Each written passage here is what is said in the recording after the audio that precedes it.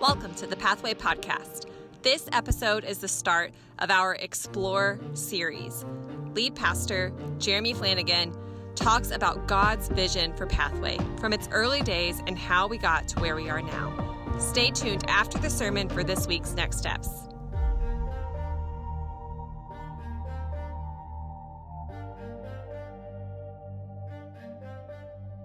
As we kind of go through this series, and today, like Mitchell said, I am going to talk about some of the early years at Pathway.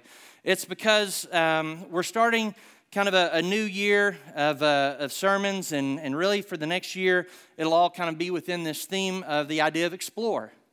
As a staff and where we've been praying at over this past 6 months, is, looking at where we continue to go in the future as a church, one of the things that has really kind of hit home with us is that we have to make sure, just like we did a few years ago and just like we've done before that, that we revisit and we circle back around to keep the focus of why we're believers and why we worship together and what our call is from God, that we keep that in the forefront of our minds. And so as we talk about the idea to explore, it's to go further than we are, obviously. That's the whole idea. When you get out and you just want to go and walk in the afternoon and take a stroll through a park or go into the woods or go on a hike, or whether you go visit a new city or whether you just try a new hobby, that you are doing something that you haven't done before, increasing a skill, seeing something new, taking part of activity that it's been a while, or just doing it in a different way. It's getting out of your normal comfort zone and latching onto something out there that you say in your heart or in your mind, I want to take part of my time and I want to fill it with that activity. I want to fill it with seeing these different things. I want to go to these different places. And as believers in Christ, we have to make sure that we never get tied down and comfortable to where we're happy where we're at. And that we don't have on the forefront of our heart and our mind that our job is to go. Is to explore. And so through this year, we're going to talk about the ideas of preparing and then going and then building. And today is going to be a little bit of a summary about the history of Pathway that a lot of you know, some of you don't, but that kind of encapsulates those ideas about why are we even here as a church. Because Pathway started 15 years ago. This January was our first small group Bible study. And that first small group Bible study, at the very beginning of Pathway, we started with 11 people. We had 5 adults, 5 kids, and 1 college student. And that's who we were on day one. And so January 2007 is when we began. And before I jump into some scripture and share with you some other dates, I've got a handful of pictures to kind of show you some things from those first couple of years. And so this first picture I pulled out is one of our very first events. And it was one of our very first egg hunts that we had outside. Now, on year one, it was in the park over there off Double Springs. If you go north on Double Springs, past what used to be Penguin Eds, and then go into that little neighborhood. That was the first kind of church event that we had. And you can see a very young Luke Flanagan on the bottom left and Preston next to him. And so then in the back, there's Dallin and Alyssa and Crystal somewhere. Dead center. She's dead center. Anyway, and there's, other kids in there. And so on the next page this was our first baptism. And a couple of those same people are in here. It's a very, very handsome, young-looking, much skinnier guy in the pool. And he is standing there with... also with Alyssa, who is the first person that we baptized here at Pathway, also baptized Michelle Coe on that day. And our first baptisms, before we found out that we could borrow a baptistry and have it indoors, this one was at the James's pool, and that was Abby and Kate James next to Crystal there in purple. And then on the next page, there's Alyssa there getting ready to be baptized. And then one of our next ones, we moved over to the Driggers pool. And you don't see me and Forrest. Me and Forrest are in the water, but here's some of the people who are out there with us on that day celebrating. And we had, baptisms and then just had a cookout. And, the great thing is there's Jessica holding Luke because that was a recently bald Jessica. That was post-cancer. A couple of Carries standing behind her. And there's Heather on the far right, Lauren, Georgia, Mitchell and Andrew way far left, and a very young-looking Ron Ritchie there standing there in the middle. And it's camo, so you can barely see him.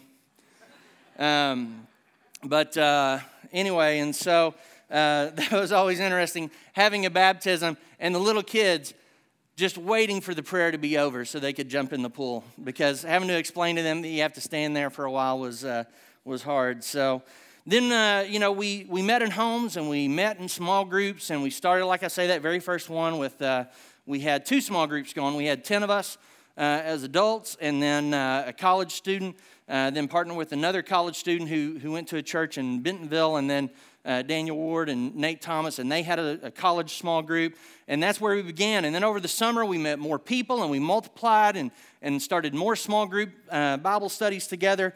And then in the fall of that year, so in the fall of 2007, I think it was, September is when we began our worship services. And so here's a picture of our first stage. We always, anytime you build a stage, after it's done, 3 months later, you wish it was bigger. But still, this is at least a lot nicer than what we had.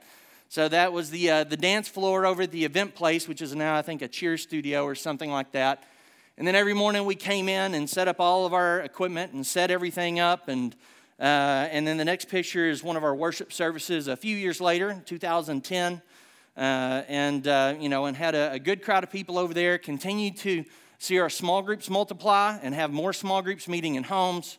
Continue to see more people come and worship with us on Sundays. The next couple of pictures kind of show our very early Pathway kids. So we rented the event place over there at Weddington and Double Springs, and that's where we had for worship. And they had a nursery in there. I don't have any pictures in there. And then next door, which used to be most recently, I think, that Knockout Breakfast. I don't think anything's there right now. But there was a room in the back, which was the kitchen, and then the room in the front. This was our offices, also where we had small groups on Wednesday, and then on Sunday mornings, our younger kids were in there. And so there's Crystal looking very concerned about something on that wall. But anyway, and so that's where we started, and we started having small groups meet in homes. We went to worship. There was the next year on a Sunday. It was the Metters' first Sunday. Here's a picture of Brad and a couple of very young Metter boys back before they climbed the walls out here and everything else. But so that year it was very rainy Easter weekend, and so we turned all the chairs upside down after worship and hid eggs inside. And so we had a lot of great things happen there. I mean, for years and getting started, doing something new is always exciting, right? Even if it's horrible, it's exciting, okay? And so, but it was great. And meeting new people, seeing people come to know Christ, seeing families that are worshiping together in church for the first time ever or for the first time in years. And then even on the next slide, a very scared-looking Mitchell Neldon, because he had just, at that time over at the event place, made public his decision that God was leading him into full-time ministry. And so that happened just down the road and some of our early years and our beginnings. Not too long after that, we in 2007, we started. In May of 2008, we purchased property and then went through a lot of different things there, but eventually broke ground. And here's a couple of pictures from being outside, getting ready to break ground. And Jim and Judy Hazen, a lot of y'all either don't know them or you simply know them as the people who drive the truck for the hay rides that we've had out here for years. But that's Jim and Judy standing to the left of Charles and JD. And they're the ones we bought the property from. And they came out and celebrated with us and have always loved Pathway and helped us. And then on the next picture, we had our building committee and our staff doing the groundbreaking there on the corner. And it was an exciting time. We had a lot of things going on and a lot of movement going forward. And so, Pathway started very, very small. We've got a great network of churches around our state that have poured a lot of money and a lot of time into helping us. through the American Baptist Association, through our state mission funds that helped pay my salary for many years. We still have some churches right now who are helping give to us and our building fund that has helped us this past year pay off all of our private loans. We still owe like $2.1 million on all of our land and building altogether. It's a lot. But we have churches who are helping and individuals who are helping us do that. And so God moved in very big ways early on, but he continued to move in very big ways. Also, one of the things that we did when we started Pathway is that we also, in a college town, with college students being a part of who we were, began Thrive. And Thrive, on the next page, a guy named Nate Thomas. He was that one college student who kind of teamed up with us at the very beginning. I'd known Nate. He was a part of the college ministry that I'd led in Little Rock, but in the summer times he was there, but then he came up here to school. And so Nate was a part of helping that. On the next page shows a picture of, I think this was our very first meeting night, and we didn't have any space anywhere, so I think we used the U of A Theater on campus.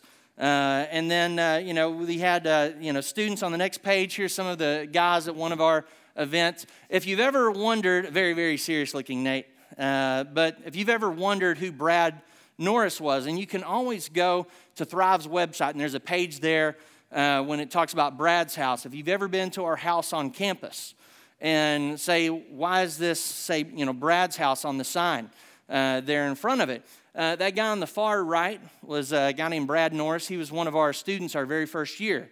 And I tell you, somebody who had no fear in going out, telling other people about Jesus, inviting other people, to the point that I got called by the vice chancellor's office at the U of A because he was going and putting, gospel tracts and flyers under everybody's doors in the dormitories, and that was against the rules. And I told Brad, I said, Brad, we got a problem. You got caught. No, but that is what I told him. But anyway, and so he had to amend his methods and everything. Brad, if you go and you read up there on his story, he was tragically killed in a car crash by a drunk driver. He was headed south to go watch his sister play in sports and got killed there on the interstate just south of the tunnel. And his family donated the use of the house on campus that we use. And so so that's a picture of some of our early guys. On the next page, you also have a very enthusiastic, happy, carefree-looking Carrie Neldon. That was when she was Carrie Forrester, back before, she married Mitchell. Look how happy she was back then. And so Carrie was a part of our one of those in our first class. The next page, about a year or two later, actually this was taken in the old house on campus that we used first, that we rented, the big white house that just got torn down last year on the corner of Cleveland and Razorback Road. And then I think the last picture I have today is just a picture of the very first fall when we started having some meetings on campus and trying to meet some people and just, getting involved there. And it was fun. It took me a long time to whittle down just a handful of pictures to show you, to kind of give you an idea, but we can go on to the next slide, and just we're about to jump into some scripture here in a second. But I wanted to start with just letting you see a few of my memories, a few of the things that I got to be a part of, and a few of the things that still excite me when I look back. Because all of us have something in front that God is calling us to do, right? This is behind me.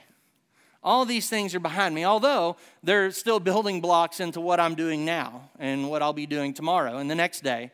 But these are all the things behind me. The question that I have for us is, what is in front of us that God is asking us to explore?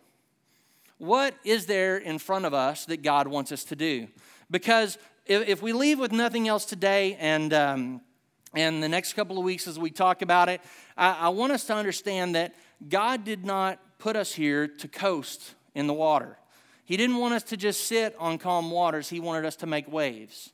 God has something that he wants believers to do, and it's different for all of us. I mean, in its base purpose, it's the same, right? God wants us to become Christ-like. He wants us to follow him as best as we can.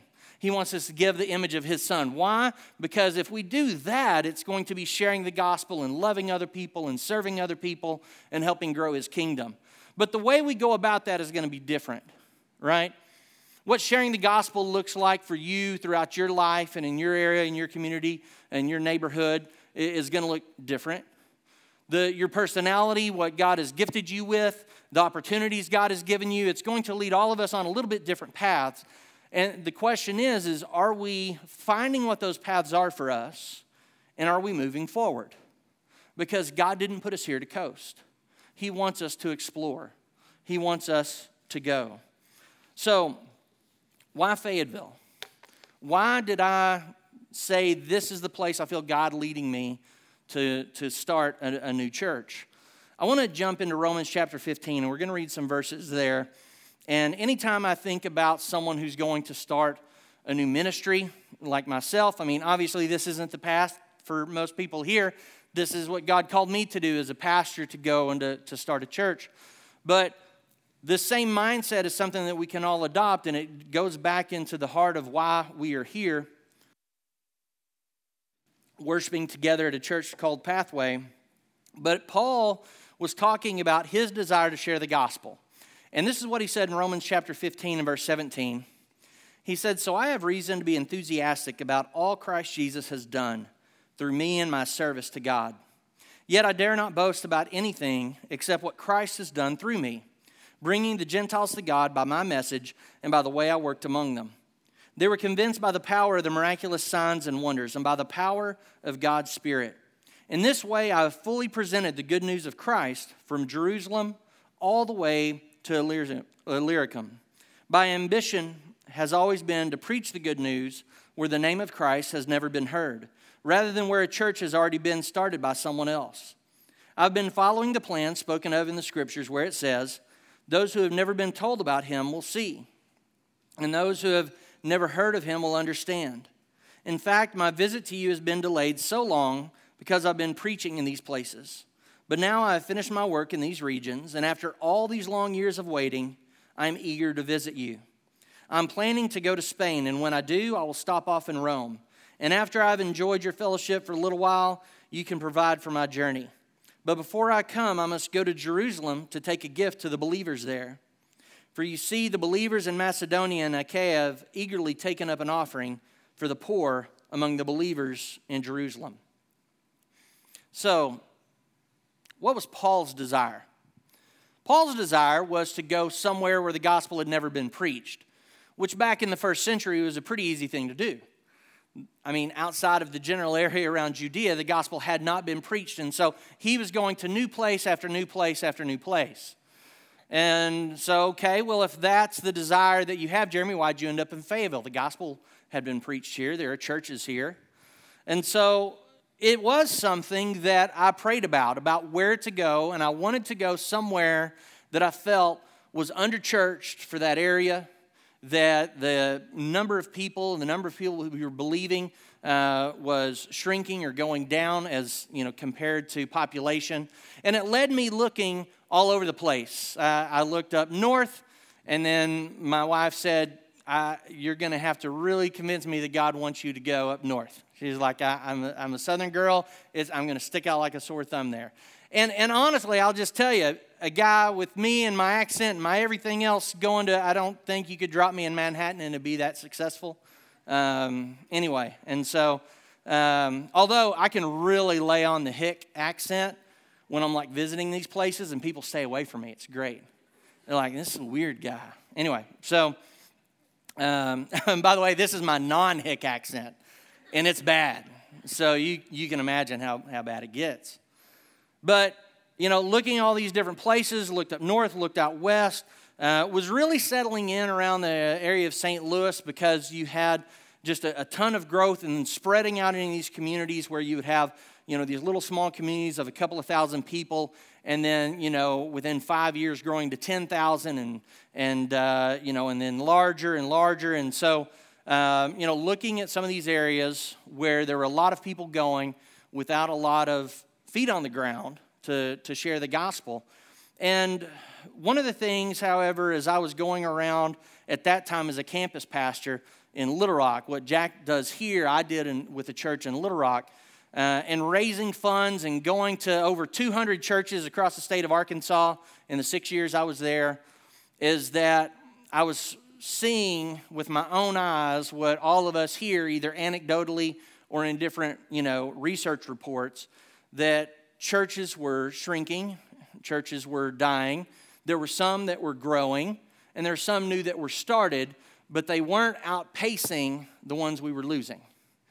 Right? The growth of churches was not outpacing the loss of people who were worshiping together, or just the churches that were going out of existence. And this was in Central and South Arkansas, which is very different than here. And I may share in a couple of weeks with you a few more reasons why I think the gospel is needed as much here as it ever has been, definitely, and as any place else. But back then, when I was doing my research, and the state of Arkansas was around 57% what I would call people who believed in some form of salvation by grace through faith. Whether you call that evangelical, the numbers for evangelical churches or historically black churches, or those that had a lot of variation, right? They may throw baptism in the mix. They may say that they believe you could lose your salvation, or other things that we don't believe, but that just had on the ground floor salvation by grace through faith, whether they added some or took away other things. It was around 57% statewide, and this was back in the early 2000s. And Little Rock, where I was at, had the highest percentage of any other major city in America. It was like 75% of people ascribed to that view. So you would think that Little Rock would have been heaven on earth. But it was not. I can tell you that. But statewide, around 57%. Northwest Arkansas, Washington and Benton counties, 39%. Like the Fort Smith area was around 62%, and then you went through the tunnel, and you got up here, and it dropped 25 points by the number of people who ascribe to any version or view that there is a heaven, and the way to get there is salvation by faith in Jesus Christ. And so the numbers today, and I'll share more about this later, over 60% of Northwest Arkansas is unchurched. And when I say unchurched, a church person doesn't have to have very much of a connection there to be considered churched.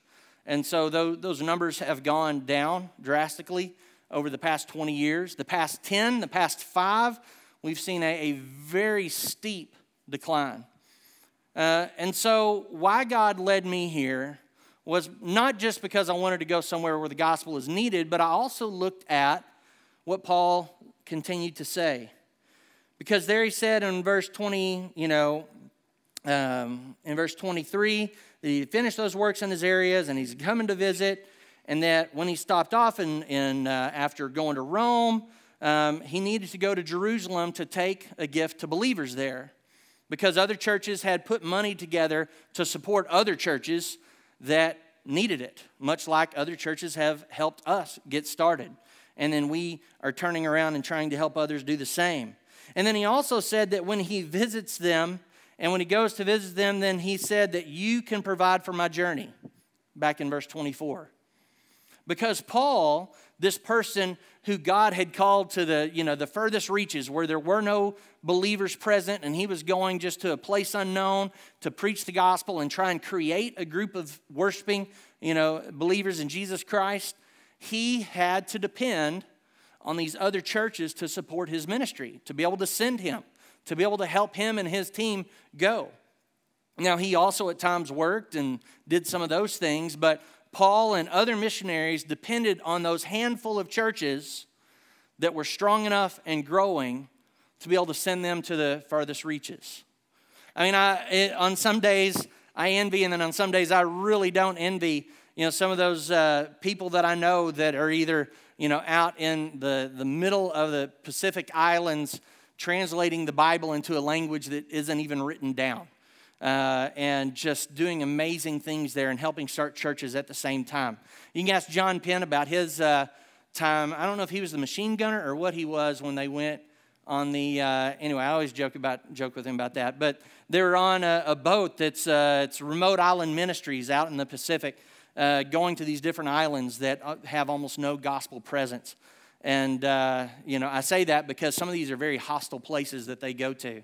I know people have gone to the Middle East. I know people have gone to other places where the gospel isn't even allowed and are trying to work with individuals who were doing underground churches, 8-10 years ago.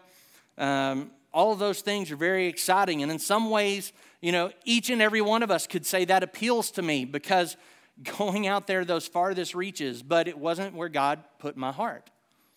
He put my heart here because I felt that us together now and over the years, everyone who has come along the way to build a church in Fayetteville, which is a underchurched area.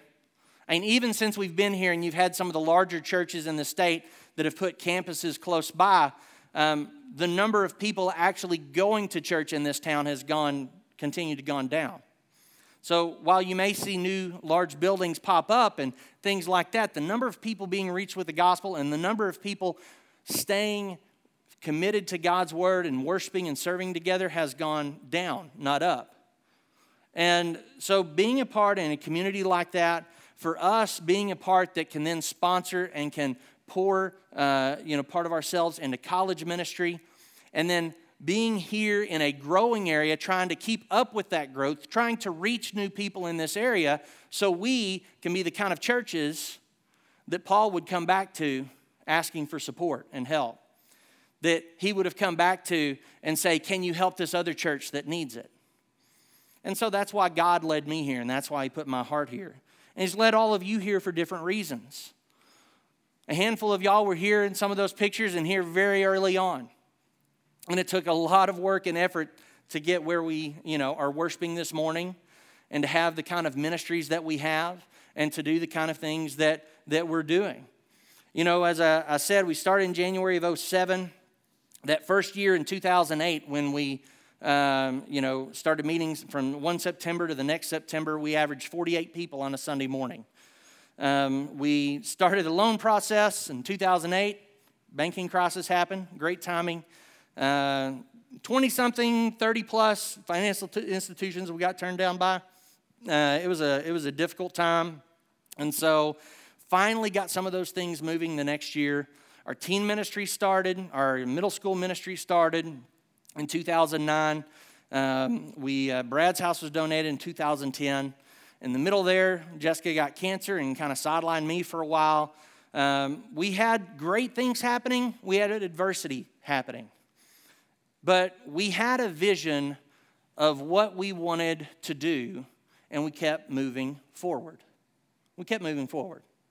Because you either move forward, stand still, or go backwards. And the reality is that if you stand still, everything else is moving forward and leaving you behind. So it's really either forwards or backwards. That's the direction that we go. You're either moving forward or you're falling back. And so we have adversity. We have good things. That's called life. You make the decision. Do you believe in this vision enough about what we're doing and why it's important that we want to move forward? Because yes, were there other churches here? Yes. Are there other good churches in this area? Absolutely. Yes. In this town? Yes.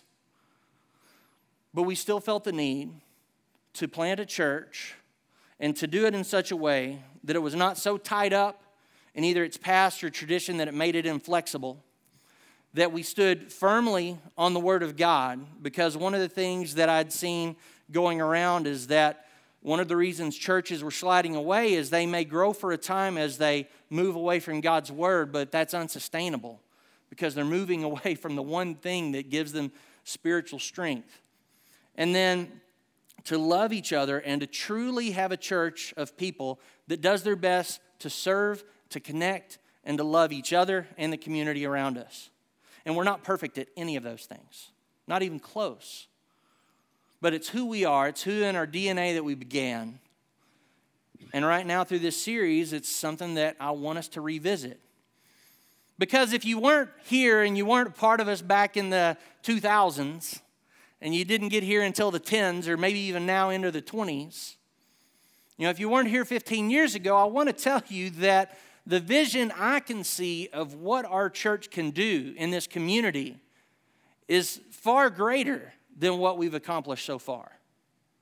The impact that we can have with the gospel of Jesus Christ, and then in the lives of the people around us and in the families of our families and families of those in our community, is far greater than any of the stories that I could show you on this screen.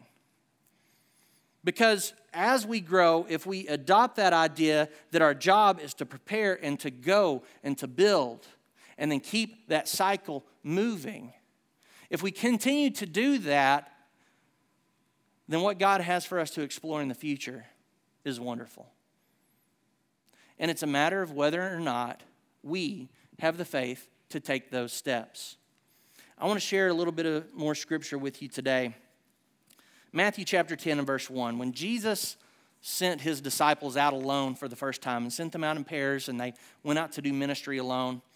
This was about 2 years into Jesus' ministry.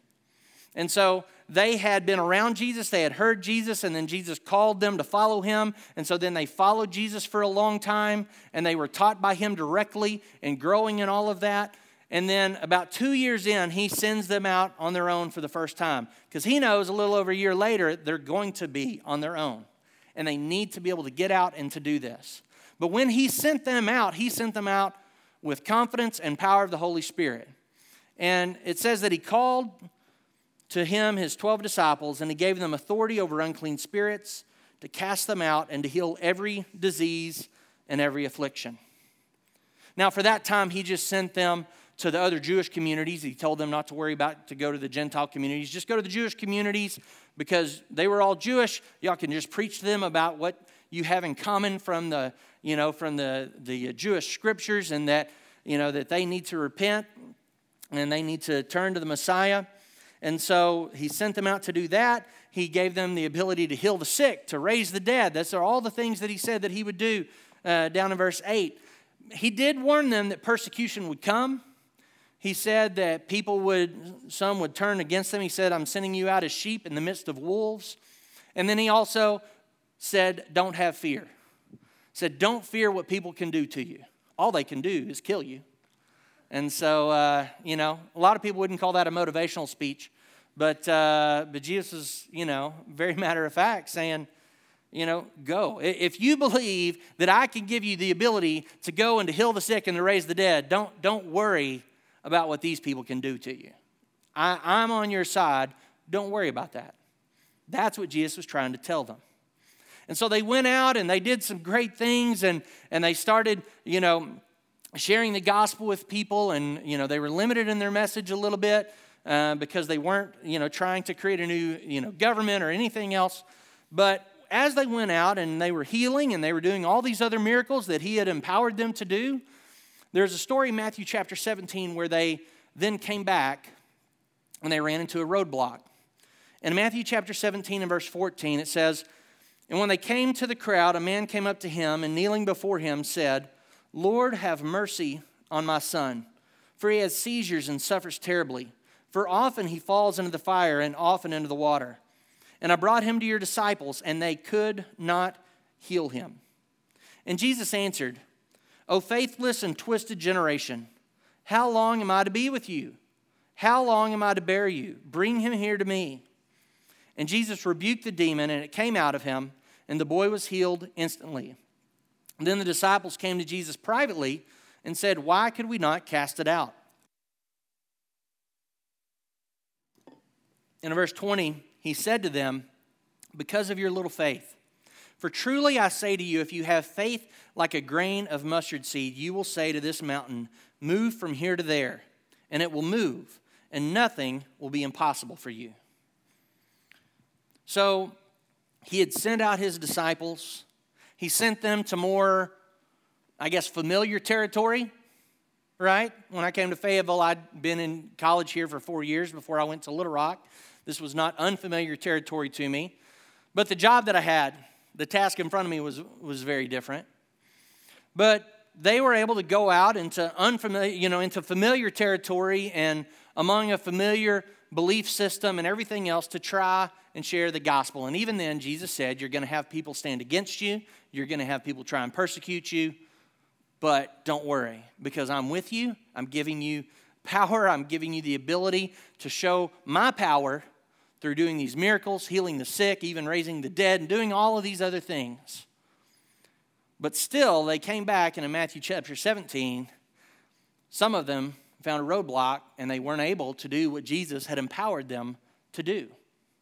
See, he said, I give you the authority to do these things, but that doesn't mean that they're going to follow through and do them, right? God's given us a calling and an authority to go out and to share his gospel and his promise that the Holy Spirit will be the one doing the work. You know, we put feet to the ground, and God still does the work. We do the job in front of us, and the Holy Spirit is the one with the power to make things happen. And so God has given us a calling, and he has given us his power to go in front of us and follow us, with us, and behind us, and to do his work. We're just called to move, to go, to step forward on that path. But his disciples hit a point, and they weren't able to do what God had said, go and do. And Jesus said, it's because of your little faith. Now, I said at the very beginning that God doesn't want us simply to tread water and to stay in the calm waters. He has called us as believers in our world to make waves. But they came to a place and they faced a situation. I don't know if this was a stronger demon than others or more numerous than others, or because we see that throughout Scripture. But here, either it was because of what they faced or because it was so more violent or disruptive, or maybe the doubts of the other people around them in the crowd made them doubt their ability to do anything. Whatever it was, the disciples weren't able to carry out what Jesus had placed in front of them. And Jesus' answer was, it's because you didn't believe you could. It's not because you didn't have the power that I sent you with. It's not because the power I sent you with, if you were able to if I said that you have the power to do all these things, even unto bringing someone back from the dead, you can handle this. It's not that my power wasn't enough. It was that you didn't believe that through my power you could do it. You just didn't believe. I want us. It was my job early on to convince everybody who came through the doors to dream big with us, right? Dream big. Starting from very small about what we could do and why that was important in our community. And that's still my job today, is to tell all of us gathered here worshiping together in person, those of us worshiping together online, is to dream big as far as what God can accomplish through you. Because I'm telling you, he can accomplish through you way more than you believe he can. He can accomplish anything he wants through you. The question is, what path does he put in front of you, and are you willing to take it? Are you willing to explore? Are you willing to dream so big that God puts something so strong in front of you that you have to turn to him and say, I can't, but I know you will? That's what we are called to do as believers. Jesus called out to them and said that, and then just a few chapters later, towards the end, Matthew 21, they were walking together again. It says in verse 18, in the morning as Jesus was returning to Jerusalem, he was hungry. And he noticed a fig tree beside the road, and he went over to see if there were any figs, but there were only leaves. Then he said to it, may you never bear fruit again. And immediately the fig tree withered up. The disciples were amazed when they saw this and asked, how did the fig tree wither so quickly? Then Jesus told them, I tell you the truth, if you have faith and don't doubt, you can do things like this and much more. You can even say to this mountain, second time he kind of uses this analogy, may you be lifted up and thrown into the sea, and it will happen. You can pray for anything, and if you have faith, you will receive it. Now you're going to hear sermons talking about preparing, talking about counting the cost, talking about those things. I'm not telling you to jump off a cliff and then start praying for God to keep you from crashing to the bottom, right? And that's not what he was saying to them here. But he, once again, was with his disciples. And here in this moment, they were amazed that a fig tree withered so quickly? I mean, Jesus brought a man back to life. They saw that. Jesus performed miracle after miracle after miracle, and all those were instant. But here, for some reason, this fig tree once again stumped them, and they could not believe it. And that is why, when they failed, they failed. When they failed in serving God, that is why. Now, I'm not saying that that's why we fail in every other part of life, but when it comes to our spiritual life, that's why. Because even though we have seen and we know what God is capable of, in that moment, we don't believe what we see. Or we at least don't believe what God is calling us to, that He will do it through us. Now, what we dream is going to be different for everybody. What your spiritual goals need to be, and our next steps hit on that. What your spiritual goals need to be, it may be something as simple as, you said in January you're going to read in your Bible and you're still not doing it. And sometimes, and we'll talk about how our failures keep us from making new steps forward. But if you committed to read your Bible every day and you're only reading it 2 out of 7, I'd rather have almost 30% of something than 100% of nothing. If you say that I want to share my faith with somebody and still yet you haven't started creating the conversations that even open the door for you to do that, I would love it if you just invited somebody to worship with you or shared a Bible verse with someone or even just told someone you're praying for them. Better yet, ask them how you can pray. See, what I want us to do today as we leave here is to look for things that we can say, I know God wants this from me, right? I'm not telling you to say that I want to lead 1,000 people to Christ in the next year. Does God want that? Sure. And set that goal if you really feel that's what He wants you to do. Or to go out and say, you know what, I want to go out here and I want to do something so amazing and so difficult, I'm going to go and mortgage my house and put all the money down for it. Because that's what I want to do. If that's what God leads you to, that's all right. On this Mother's Day, I can tell you that when we were looking for private loans, that's what my mom did. She was the first private loan that we had here at Pathway. And led me to go out to churches and say, hey, if we go under, I'm the one who loses my inheritance. And so mamas would love you and trust you probably more than they need to. That's mamas. But what I'm saying is that we don't have to be crazy with our dreams. We can start small. And then when that small one gets accomplished, we can start dreaming big. But I want to tell you to set your spiritual goals greater than you think you'll be able to attain. We keep ourselves boxed in on what we think we can do through God. We allow our past failures or we allow the difficulties we see in the future to keep us boxed in on what God can accomplish through us. But I want us to dream big. The disciples had to be reminded that all the time, all right? We're not alone.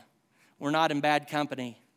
The people who followed Jesus the closest still had those moments where they didn't think they could do what God had put in front of them. But they could, we can. It's just a matter of whether we're willing to believe and to dream. As we prepare for a time of response this morning, if you are here today and you haven't trusted in Jesus as Savior, I've been talking a whole lot more about those of us who believe in what God wants for us next.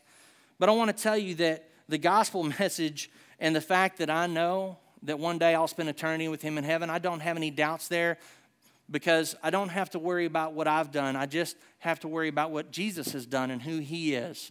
And if you have never placed your trust in Him, I just want to tell you that that is open for you today. And if you have thought that you need to get something fixed or you need to get something right, the only thing you need to get right is just believing in Jesus. And if you're here and you want to talk about that or pray about that, while we worship, I'll be standing over here to the side, and I would love to talk to you this morning.